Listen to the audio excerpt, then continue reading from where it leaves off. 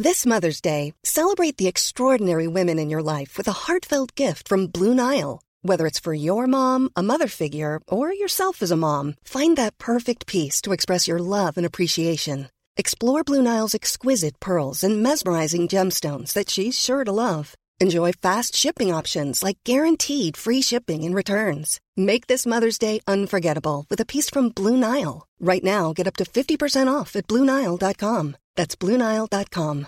Hi, I'm Daniel, founder of Pretty Litter. Cats and cat owners deserve better than any old-fashioned litter. That's why I teamed up with scientists and veterinarians to create Pretty Litter. Its innovative crystal formula has superior odor control and weighs up to 80% less than clay litter. Pretty Litter even monitors health by changing colors to help detect early signs of potential illness. It's the world's smartest kitty litter. Go to prettylitter.com and use code ACAST for 20% off your first order and a free cat toy. Terms and conditions apply. See site for details. Burrow is a furniture company known for timeless design and thoughtful construction and free shipping, and that extends to their outdoor collection. Their outdoor furniture is built to withstand the elements, featuring rust-proof stainless steel hardware, weather-ready teak, and quick-dry foam cushions. For Memorial Day, get 15% off your Burrow purchase at burrow.com/ACAST and up to 25% off outdoor. That's up to 25% off outdoor furniture at burrow.com/ACAST.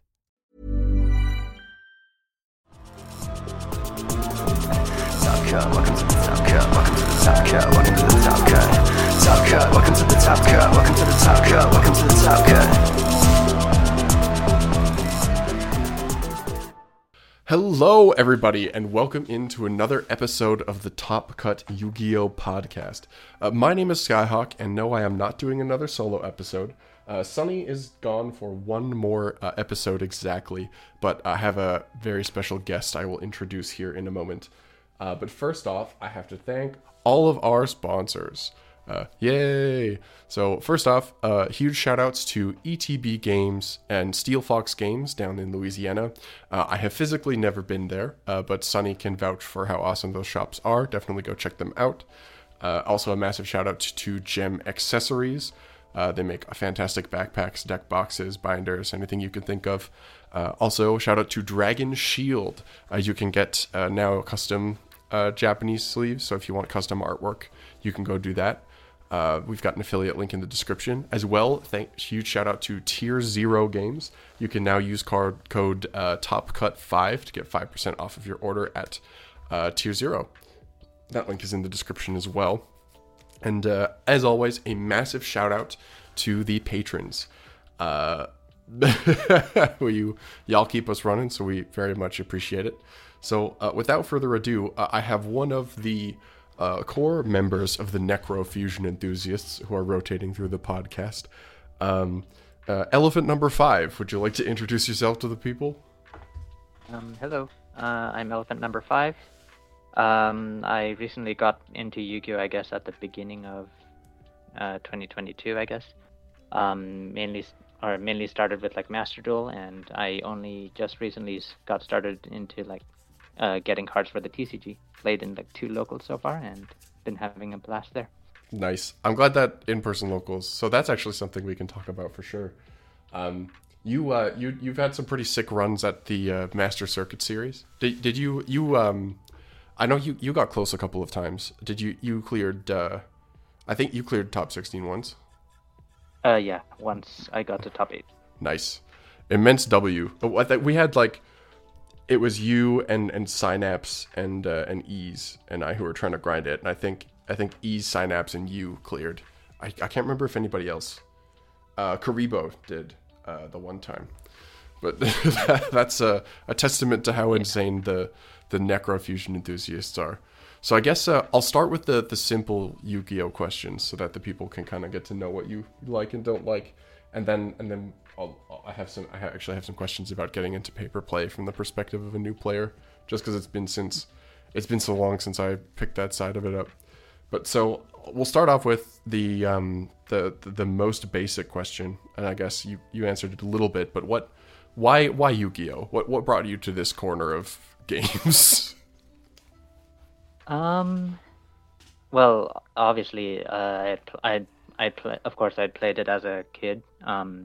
I think I played it with like my friends up to like 5th grade, 6th grade. We kind of stopped after that. After like the teasing got a bit too much in middle school. But yeah, so that was like pretty much playground Yu-Gi-Oh sort of thing. Like we still thought that you could tribute summon Stardust Dragon if it got bounced to the hand. Yeah. Stuff like that. Yeah, and then I guess I got back into it through Master Duel, just needed like a itch to scratch for like gacha games, and then there was Master Duel, and I was like, well, might as well also pick Yu-Gi-Oh back up. You hit two birds with one stone. We need the PNGs, but I can also relearn the card game. And crazy that you picked it up for a year, topped an MCS. Now you're picking up paper play. It's funny that you mentioned the like playground rule stuff. I distinctly remember one of my best friends growing up had just a massive Yu-Gi-Oh collection, and he would always insist that Dark Magician had all of these anime effects. It's like every time I see it, I'm like, yep, I remember how that was. Okay, so this question might also be obvious to some people, but what would you say your favorite deck is? Off the top. Well, especially with I'd say probably my favorite deck to play is Fluffles. As a proud member of the Necrofusion. Anything else on the list, or is that kind of been your main jam? Especially like in the MCS, Crystal Beast has been fun with Conclave Control. We have the same brain cell. I went from learning directly from learning Fluffle to learning Crystal Beast. Yeah, and I'm also a fan of the Punk, just like Punk decks, the Punk engine. It's just something about it is cool. It's especially like Punk Therion. Yeah, a lot of the wombo combo stuff is super awesome. Yeah. Punk also just has so many. There are so many variations you can play There's just tons of engines you can slap in with Punk. So yeah, it has a lot of wide stuff. So I got two more like kind of wonky get to know you questions for the audience here. So this one's just the opposite. Is there anything you just absolutely hate to play against? Hating to play against. I can't say that like I hate to play against stun, but it's like if I don't have the apps and the stun deck got set up, then well, yeah, it's kind of weird because I feel like you run into that in Master Duel a lot more than you do in person. Like I feel like there's a lot of horror stories out there about like the one person who goes to locals and plays stun, but it's happened so rarely for me. But I feel like in Master Duel there's a non-zero sum of players that are just on like Inspector Board or Turbo. I don't know if that's you probably play more Master Duel than I do right now, but does that seems about right? Yeah. Solid. Yeah. I mean, yeah, part of it is probably just because it's like worldwide player base, so like you're going to run into them at some point just by like the law of large numbers. That's true. Like even in like the current Master Duel festival is like a Fiend Fairy Fest. People are there's like a runic deck playing Consecrated Light just to like stun Labyrinth out of the game. Oh my god. Wait, they actually prevent special summoning of darks. They can't do anything under that card. That's hilarious. It's Amano Iwado for the format. We're really deep in the tank on that, and I mean that's probably just crazy against a lot of the Fiend decks. Like it, so anybody else playing stuff gets owned by Consecrated Light. That's terrifying. So I guess we'll bring it in on a slightly different note. The last Yu-Gi-Oh kind of question here. Do you have a favorite card? Is there anything that fits the slot there for you? Let's see. A favorite card. I think one that comes to mind is probably I can't remember the name, but it's like the Suship's like chef's recommendation one. It's just like thematically it's so on point that like the design's not good, but it's just funny. Yeah, I like funny cards. I did. Yeah, Clear New World, Small World, just things that are quirky and janky. Clear New World is a cool card. I think it's cool. That card's going to be searchable soon. if you play there's some new Vsauce stuff that they revealed as per usual. That name's Clear New World. That card, somebody is asking to break that card. I think at some point somebody will figure something out.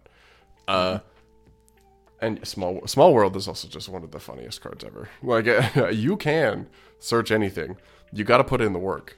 You have to build your deck very specifically. You probably have to play a card you don't really want to play, and you have to go -1. But you can search anything in the game. And I'm currently on like Small World Fluffle Brainworms. Anything for Edge and Chain. The anything for Edge and Chain is is about right. I was trying to find a way to make Fusion Armament work, but to be like, oh, it's named on the card, so we can summon it, and then we have to dump it to grave first. But it's just like it's too much setup to make it worth it. The Suship one is so cool. For those who don't know what the Suship card does, it occupies such like an interesting kind of like meta space in Yu-Gi-Oh design, because it's basically like you present two options to your opponent, or not two options necessarily, but it rewards you for knowing what the Suship cards are, because you show two cards to your opponent and they can choose to add, I think it's add one to hand, send one to grave or something like that. But they can pick a Suship card that you didn't reveal to them. So if they know the menu by heart, they can give you any Suship card. But if they don't know the menu, they're probably going to give you one of the two that you reveal. And it's like, the card itself is only okay, but just the concept of rewarding somebody for not only like having the knowledge of the deck, but also just like thematically the knowledge of the menu is... I love that that's your favorite card. That's such a great pick. Okay, I looked up the name. Gunkan Suship Catch of the Day. Catch of the Day. That's awesome. I was remembering the fanlation that was like Chef's Choice or Chef's Special or something. Oh, because that's the Nouvelles. The YGR translation. Yeah. Well, it's funny because the Nouvelles now have Chef's Special Recipe as a continuous trap. So I pulled the CR of that out of my box, actually. What a silly card. Okay, so we were going to get into the Dune stuff, but now you brought something up that I kind of want to get into, because the kind of the discourse of the day on twitter.com, now x.com, I guess, rest in peace, is about Yu-Gi-Oh players getting into the game and the difficulty of that, and whether Master Duel is an effective tool. So you mentioned Master Duel is what dragged you in. You're just now kind of getting started into paper play. You've been to a couple locals. What has the transition from Master Duel to in person like, and what was how was learning the game through Master Duel? I guess the transition is like I've spent quite a bit of time like hesitating with like just hearing like, oh yeah, cards are expensive, staples are expensive, crossbeat costs like a bunch or stuff like that. So like that did cause quite a bit of hesitation, but then probably what made the transition easier was that around the time I guess tier limits became like tier 0 in Master Duel, like they also got like all the Crystal Beast stuff, and I pulled a Royal Rainbow Dragon there, so I decided I'll learn Crystal Beast, and from there I learned the deck, and then it's like, oh wait, Crystal Beast in the TCG they just came out with like the structure like a while back, just like recently. So it's like that seems pretty cheap, just buy 3 copies of the structure, and then I looked up like Rainbow Bridge and Salvation's like only like $2-3, and it's like, okay, fine. I think I can do this. So I made the jump through Conclave Control Crystal Beast stuff first. And then like played a local, had fun, and it's like, okay, you know what, I'm just gonna splurge on Fluffles. They're not meta enough to be like to the cost anything. I like the deck. They seem to be competent. Ease was doing well. So yeah, so yeah, so to me, I guess the main barrier is just like either hearing about the price, or like I imagine if I really wanted to build like Kashtira, like the top meta deck or something, that probably costs an arm and a leg if I wanted to like build it to like the to like be the to like go into like a high level event or something. Yeah. But yeah. I think since I'm just drawn to like the quirky decks, Generator, Plunder, Fluffle. Anyways, so it's like the price stuff is a bit better, but yeah. It is interesting, actually, yeah. So, like, for example, if you take something like Crystal Beast, I think most of the Conclave Control players would be like, you have to play Prosperity. And it's like, if you're going to locals and you're not going to big events, you really just don't need to be dropping the money on those cards. Like, so there is something to be, it depends on how competitive your locals is and how well you want to do, I guess. But I feel like price didn't really get talked about when we were talking about barriers. A lot of it's been about, like, learning the game. But I think access to the game at an extremely high competitive level is not very price friendly. That part of it is still quite bad. If, like me, for example, Dino right now is really inexpensive. But if you wanted to optimize Dino, it's like you're playing Thrusts and you're playing Triple Tack and you're playing Prosperity and you're playing like a bunch of these expensive staple cards. So there's... I think the barrier isn't necessarily into building a deck. I think the barrier is in optimizing it. I think cores, unless it's something like Cash, are actually less expensive than they used to be if you get them at the right time. But it's getting that like extra 5 to 10% out of your deck that can cause problems. So the other piece of this is you mentioned Master Duel picked you back up, and that's what got you learning the game. How did learning the game through Master Duel go? Was it like a lot of growing pains? Do you feel like you picked it up quickly? Do you think Master Duel is a good way for people to be able to learn? Let's see. So I guess I picked up Master Duel. It was I can't exactly remember the timeline, but like I picked up Master Duel. I think it was like maybe a few months after like seeing the your video with MBT, the Fluffle video, and it's like, okay, Fluffle was the second deck I built in Master Duel. The first deck I built was Goki's because I saw that it was just Power Load Turbo in Progression series. And it's like, so that's awesome. So, that's so good.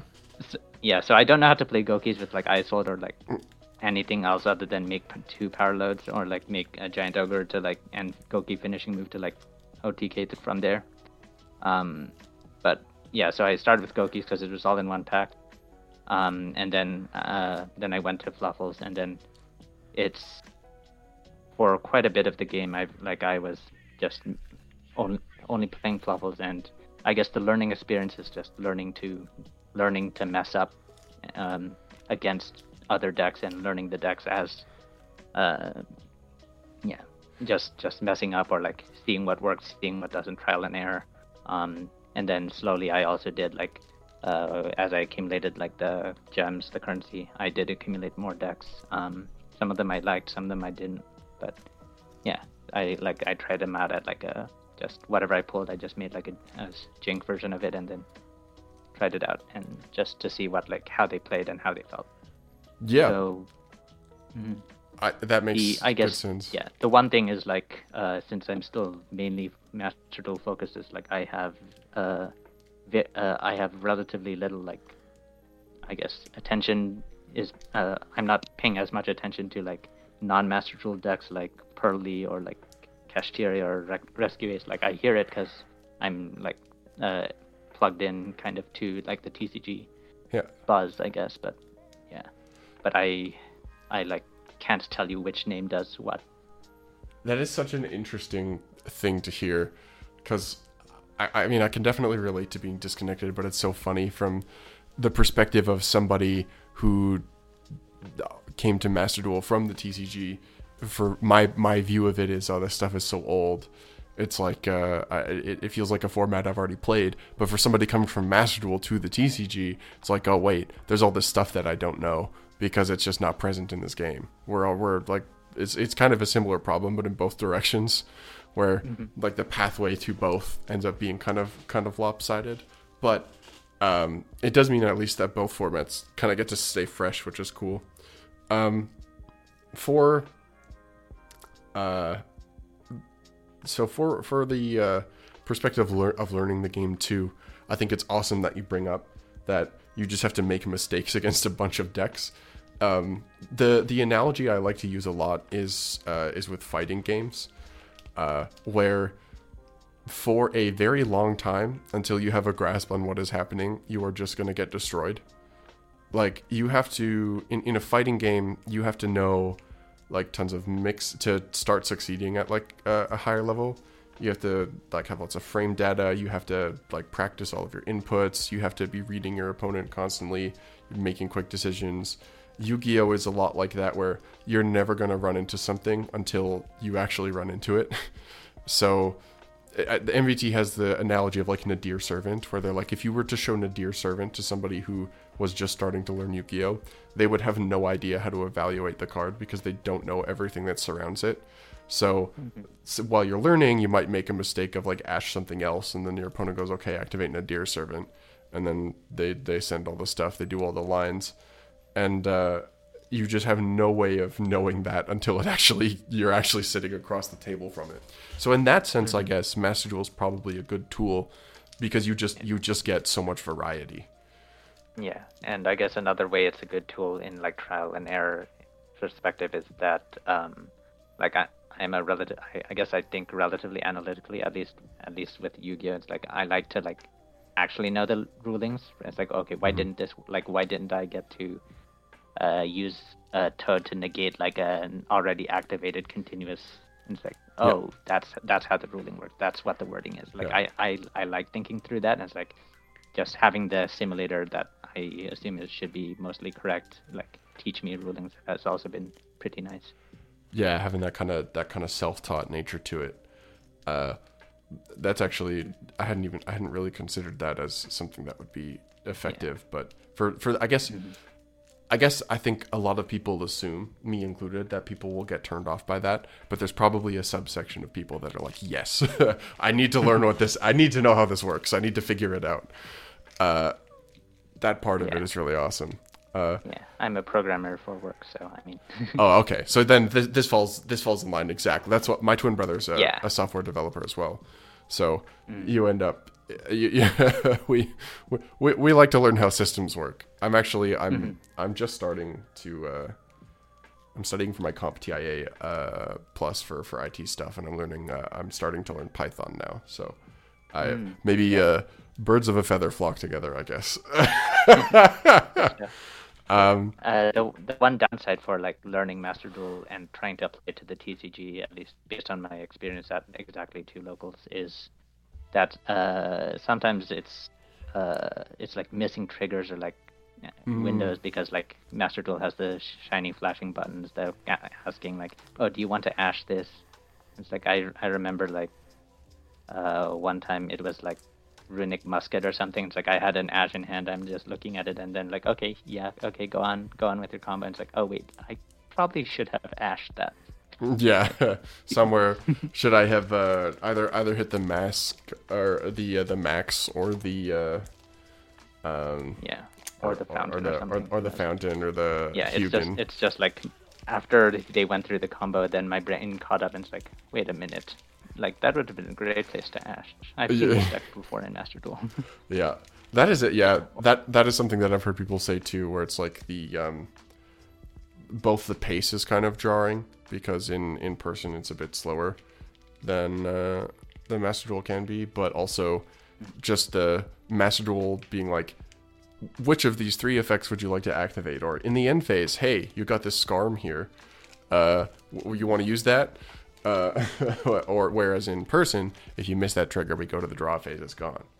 And there's the only reminders is that skill check. And I feel like there's a bit of controversy around that. The thing that kind of brought that part of the discussion was the imperm update.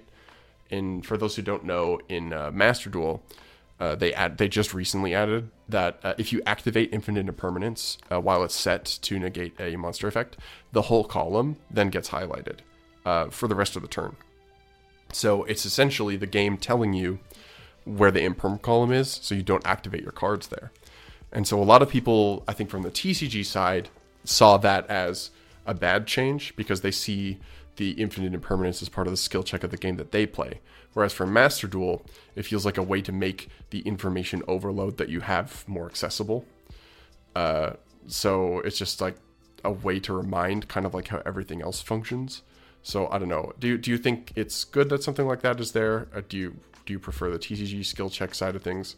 Like, one thing that I do like about the Master Duel update, I think the adding up the monster attacks is just really good. It feels like it's like an unnecessary skill check to make people do math. I think we could. Yeah. I think in Master Duel that's like, totally fine. I'm relatively good at mental math, but yeah, I agree that like having it art just there is like pretty nice. So overall, I think like a lot of I've liked most of the Master Duel like UI updates, like when they added like the related cards. So like when with like that Nadir Servant example, like you can click Nadir Servant and click related cards, and you can see like at least some of the possible related cards. Like sure, there's probably still like you don't know that you can send Garuda off of it. Yeah. But like at least you can kind of like see that. Like I think that's an interesting thing that like just can't be done in like paper it can't as easily be done in paper play. That I think is cool. And I think a lot of the animations that they add are just like pretty. They add to like the flair. Like I can understand like that skill check argument, but I'm still mostly like kind of a relatively casual, like it's playing Yu-Gi-Oh for the fun, so I like it when there's like flashy things. I think that's the best argument I've heard so far. Is actually it looks good, so I think we should keep it. But I think you're right. I think in something like Master Duel, I think it makes more sense, especially if we're using it as a gateway. It makes more sense to lean into making it easier for people to learn. It makes it easier for any audience to like follow it, to watch it. Like, yep, the spectator part of that for sure. Cool. That's actually, honestly, that is actually really interesting to hear this from the perspective of somebody who learned it through Master Duel. So I guess before we move on to reading bad cards, my last kind of Master Duel related question. So you mentioned that you built Goki as double power load turbo because you watched the progression series. How long were you like around Yu-Gi-Oh! YouTube before you picked up Master Duel? Had you kind of been watching progression for a while? Was it like was that just kind of like your way of keeping in touch with Yu-Gi-Oh! Or was it more of a recent thing? I think it was like maybe half a year before like I picked up Master Duel. Like I started like, I don't know, a Yu-Gi-Oh! Video showed up in my recommended list, and then I went down the YouTube rabbit hole. We go down the algorithm really does bring people together in the silliest ways. So what was do you remember what the video you got recommended was? I don't know if it's the first one, but I think the one that's like most in my memory is one of MBT's where it's like the most Yu-Gi-Oh! Match of all time, and it was like Exodia versus Karibo or something like that. Oh yeah, I remember that. That was one of the old. That was when it was still the Quarantine series. Yeah. I don't think I watched it when it came out, but like But I think that was like one of the earlier videos in the algorithmic rabbit hole. I think that's such a perfect video for that too, because not only is it just absolutely hilarious, even if you only have a very surface level understanding of what's happening, like it's got like retro cards. There's a bunch of new stuff you can look at, just absolutely crazy nonsense.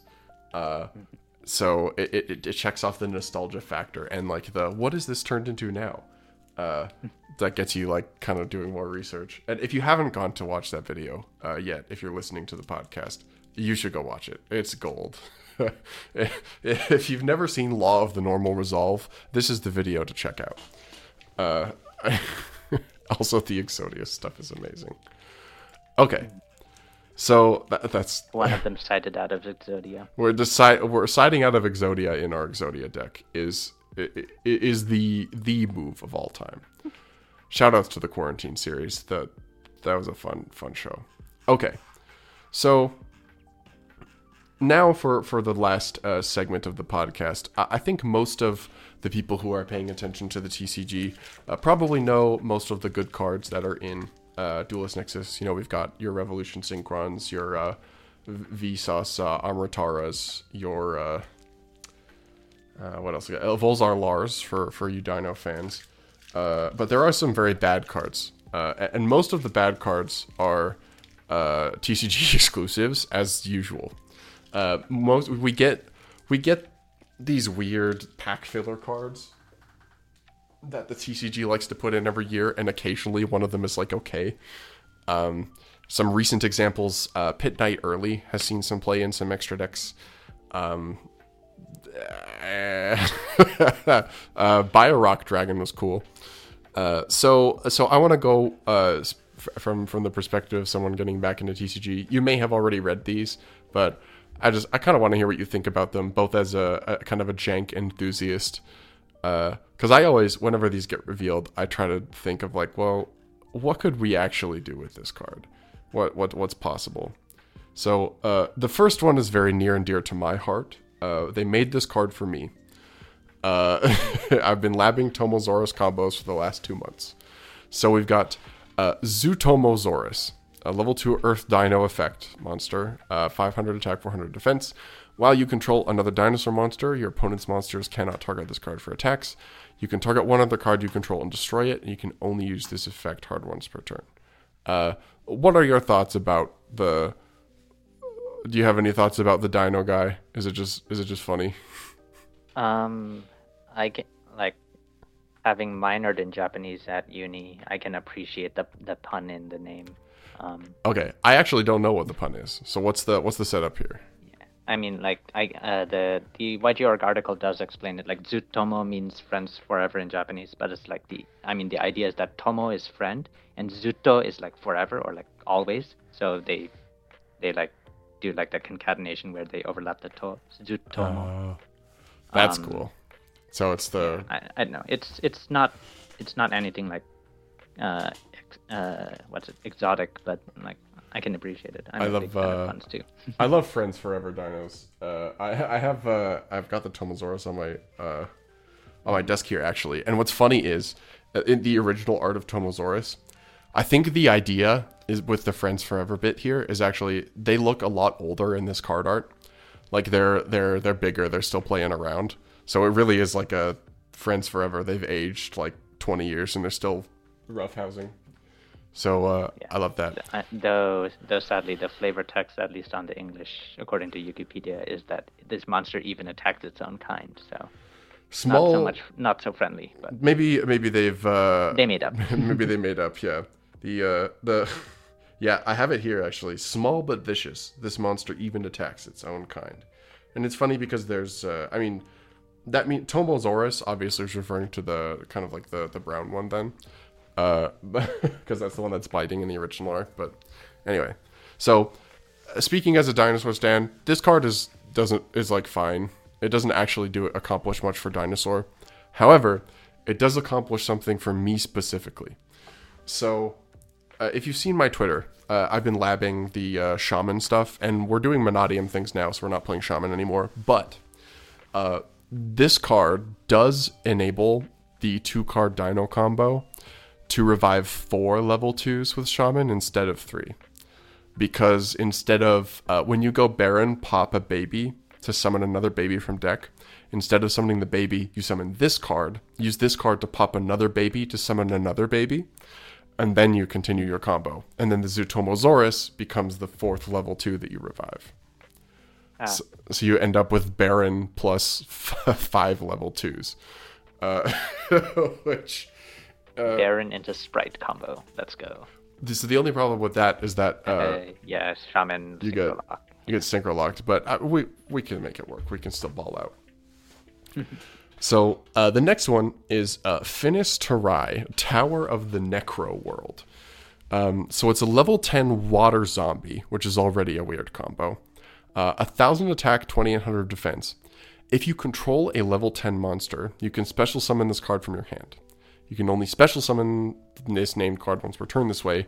If this card is sent to the graveyard, you can target one face-up card on the field. That card cannot be destroyed by card effects this turn. You can only use this effect of this named card once per turn. So, I mean, it's a level 10 extender. I haven't really been able to come up with anything else. Like the typing and the attribute is kind of wonky. I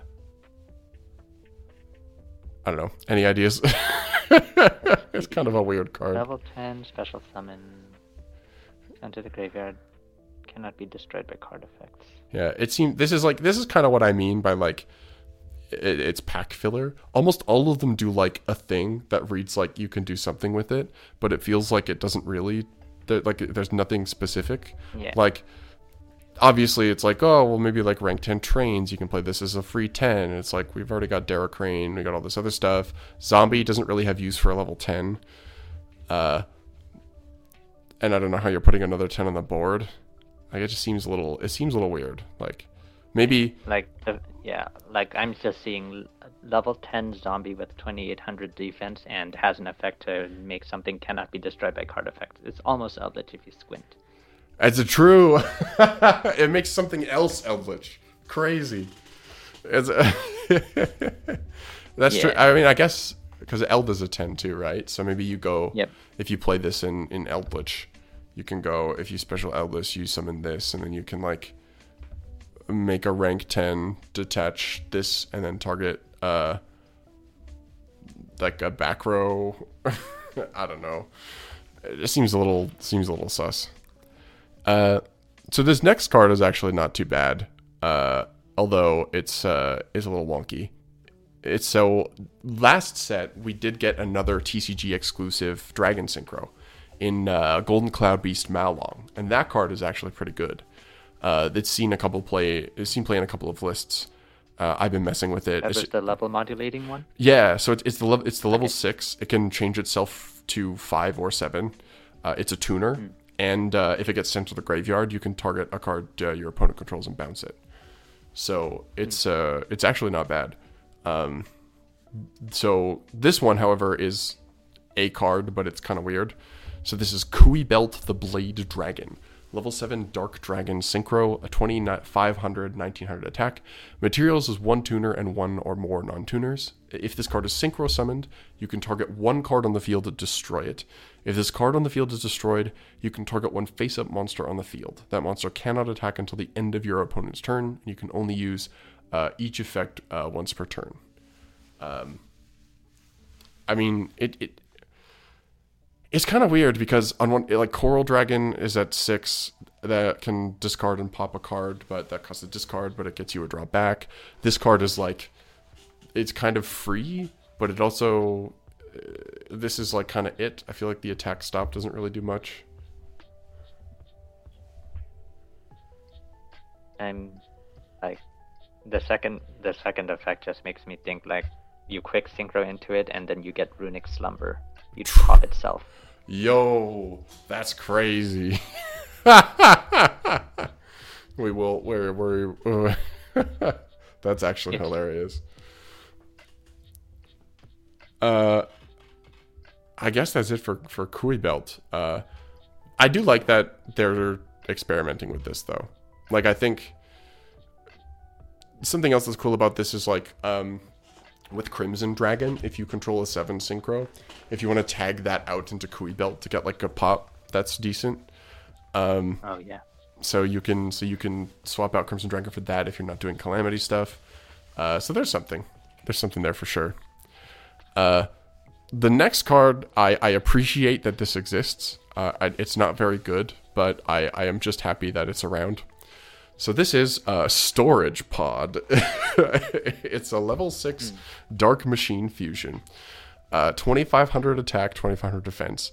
Its materials are Trifortresops or Stegocyber, plus a machine or dinosaur monster. Cannot be destroyed by battle when a monster is special summoned from the graveyard is on the field. If a monster or monsters is special summoned from the hand while this monster is on the field, except during the damage step, you can target 1 card you control and 1 card your opponent controls, destroy them. You can only use this effective Storage Pod once per turn. So, speaking as a dinosaur fan, I love Stego Cyber. I actually played it in a very old Link Cross Dino list for Shooting Riser Dragon. It is very, very funny that these cards are materials. There's this weird sub-theme of, like, machine dinosaurs with, like, a Dyna tank and all of, like, the weird vanillas. And this card does actually kind of work with the Transcendrake stuff in a way, where it's like a lot of them are destroy stuff and special stuff from the grave. If they're special from grave, there's like specific protections. We do lots of like destroying our own cards. So there's a universe where you set up a very funny resource loop with like the Transcendrake Synchro, the Transcendrake Fusion in this card, where they just keep destroying each other every turn. But like how are you making this? I don't know. I don't know how you're making this in Dino. It just seems weird. Yeah. There's the fusion. I mean, Ground Xeno, I guess, can banish and fusion summon. Okay. So, as always with the TCG exclusives, there's like one card that actually like is good, but is not crazy. So we have a normal trap card, Synchro Force Back. Target monsters on the field up to the number of Synchro monsters with different names you control. Return them to the hand. You can only activate one Synchro Force Back per turn. I mean, that seems like it's not bad. If you have a lot of Synchros, then you could bounce 2 or 3 cards. Mm-hmm. One thing... Good number of Synchros. Yeah. Yeah. Okay. One thing of note is that this is actually, you can search this with the Duelist Genesis now, because in this set they've printed it's the same as Generation Force, where you can add any card that has Synchro in the name. So, so you could play this as probably as a searchable trap card. Maybe I don't know. I don't know. You're following. Is there anything, just as like a general question, anything in Duelist Nexus you're really excited for? Are you? Is it acclimating to the TCG kind of weird in terms of learning what everything does? I mean, I guess the one thing that I guess everyone's talking about is the Revolution Synchron and how it specifically has possible utility in the 2 decks that I currently own in paper, which are Fluffles and Crystal Beasts. So that's the one that I'm looking at, though. Like right now, I'm just looking looking at I was looking at the pre-sale prices like last week, and it's like, do I really want to pay $65 for like the pre-sale? Yeah, especially US. That's still, yeah. I'll definitely play it I'll definitely pull for it and play it in Master Duel when that comes around, but that'll be quite a bit in a while. Yeah, the delay is kind of an unfortunate thing, and it's wonky with Rev Synchron because it's like pre-sale cards are almost always more expensive than they end up being like a week or 2 after release, but Rev Synchron is the card that's going to be carrying the set for sure. So it's like, if you're not going to big events, is it worth dropping $180 on a playset of a card that is good and boosts a lot of rogue and has some meta contention, but is also just kind of a guy? Like it just feels like it's not a lot of value. I will say, for those who don't know, why use Rev Synchron when you can get Destrudo for $1? Exactly. Yes. Like if we can go Dragon Shrine or Dragon Ravine, and so it's well, I mean, it's like Cruel Whale back when. So you may not have been in the TCG at this time, but with Cruel Whale, it was basically budget DPE with Edge of Scythe. That package was like 50 cents, and the DPE package was like $200. So, like, why would I spend the money on DPE when I can activate Edge of Scythe and go into Cruel Whale? So for those who don't know, actually, we'll go over it super quick. The Revolution Synchron interaction in Crystal Beast is kind of nasty. Because Golden Rule is an equip spell. So you can go Pegasus Rev Synchron into Power Tool Dragon to search Golden Rule. And you can...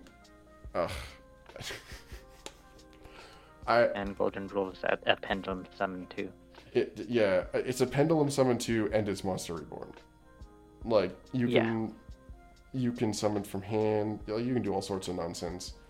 And, like, I mean, if you want to get, like, really stupid with it, too, if you do, like, normal Pegasus, Crystal Beast Rainbow Dragon, banish to add Special Ruby, add the Rainbow Dragon, you can go, like, you make Power Tool, add Golden Rule, bring back the Rev Synchron to make an 8 tuner, and then use you can do Crystal Wing, or if you want to be funny with it, to get the Ruby Engrave. You can do the level 8 tuner guy to add the you can add the Monadium counter trap, and then go Baron, and then afterwards activate your Golden Rule to revive the Ruby from grave. Okay.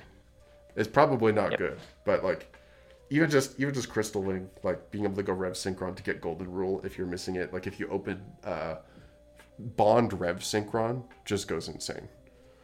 That's a 2 card. Okay, well, I think that'll probably do it for this episode of the Top Cut Yu-Gi-Oh! Podcast. Before I let you go, I am going to have to subject you to the names of our patrons. Okay. There are some pretty good ones, I gotta say. I'm just making sure I pull these up in order. They're not quite CMO tier just yet. We're not at the level of MBT and Nim Nim's one night boxer brief stand of passion, but there are some good ones. So a huge thank you to Bring Red Reboot back to 3. Kane Martin, Zyphorus, Big Stinky, Blue Eyes is Best, Copium, Broken Boy 13, Control Decks Do Not Exist Anymore, Ding Dongs, Hostess of the Yang Zing, Do You Remember When Heavy Storm Was Legal? Pepperidge Farm remembers, Earth Machine Best Deck, Has Anyone Actually Read Toy Vendor? We have. Both of us have read Toy Vendor, actually, so it's good that you mention it. However, this person continues to just own me. So Vendor is spelled Vender, and Red is spelled Red. And it used to not be spelled Red. It used to be Red. So they are changing the spelling to screw with me specifically. We've got HZH Cyber. I used to play Rogue, but then my mom got a job. Is Canada Nickelback? John Leal, Mountain Man, Oatmeal Spaghetti, Owen Alvarado, Pistol RX, Silver Hope. There is one rule and only one. Always read MISC. Understanding and reading are two different things. Virtually Savior's World, Aaron Gardner, Alexander Chan, Asami, Ashless Chaps, Atsuyo, Simp of the Silver Castle, Blackwing Silverwind the Ascendant is the best Floodgate, Box Wine, Co-Link D's Nuts, Come On and Get Your Game On, Duty Booty, Dragon Maidenless Behavior, I'm About to Wreak a Glamour Tribute for Cost, D's Plant Nuts in Your Mouth, Neshi, shoutouts to Neshi. You're the best. Yep. Crystal Conclave Unite. Old Man Red, Pin Code 143, Sakitama, Aratama, Nikitama, Cam Obama, and Slaking It Up. Thank you all very much for your support of the podcast. And speaking of thanks, thank you very much, Elephant Number 5, for hopping onto the podcast, especially last minute. I super appreciate it. And it's super interesting to hear your perspective about Master Duel and getting into the game. And thank you for listening to me ramble about Zutomosaurus. Is there anywhere that the people can find you online? Anything you want to shout out? I'm around on Discord on the Necrofusion Enthusiast, and I guess a few other Archetype Discords, but I don't have much of an online presence. Deal. So I'll shout out, I guess, my current brainchild of the Master Duel Fairy Fiends Festival, Fluffle Plunder. The synergy is discards. Discards? I will not elaborate. The synergy is plunder, discard, toy vendor, or just send stuff to grave. I mean, we have. You can hard make lists with patchwork. That's true. Actually, that's crazy. That's kind of nasty. So one thing too, you can play Meister to special the to special the plunder names from deck, because you can just summon any fiend. All right. Well, on that note, join the Necrofusion enthusiasts, and have a good night, everybody. Catch you next time.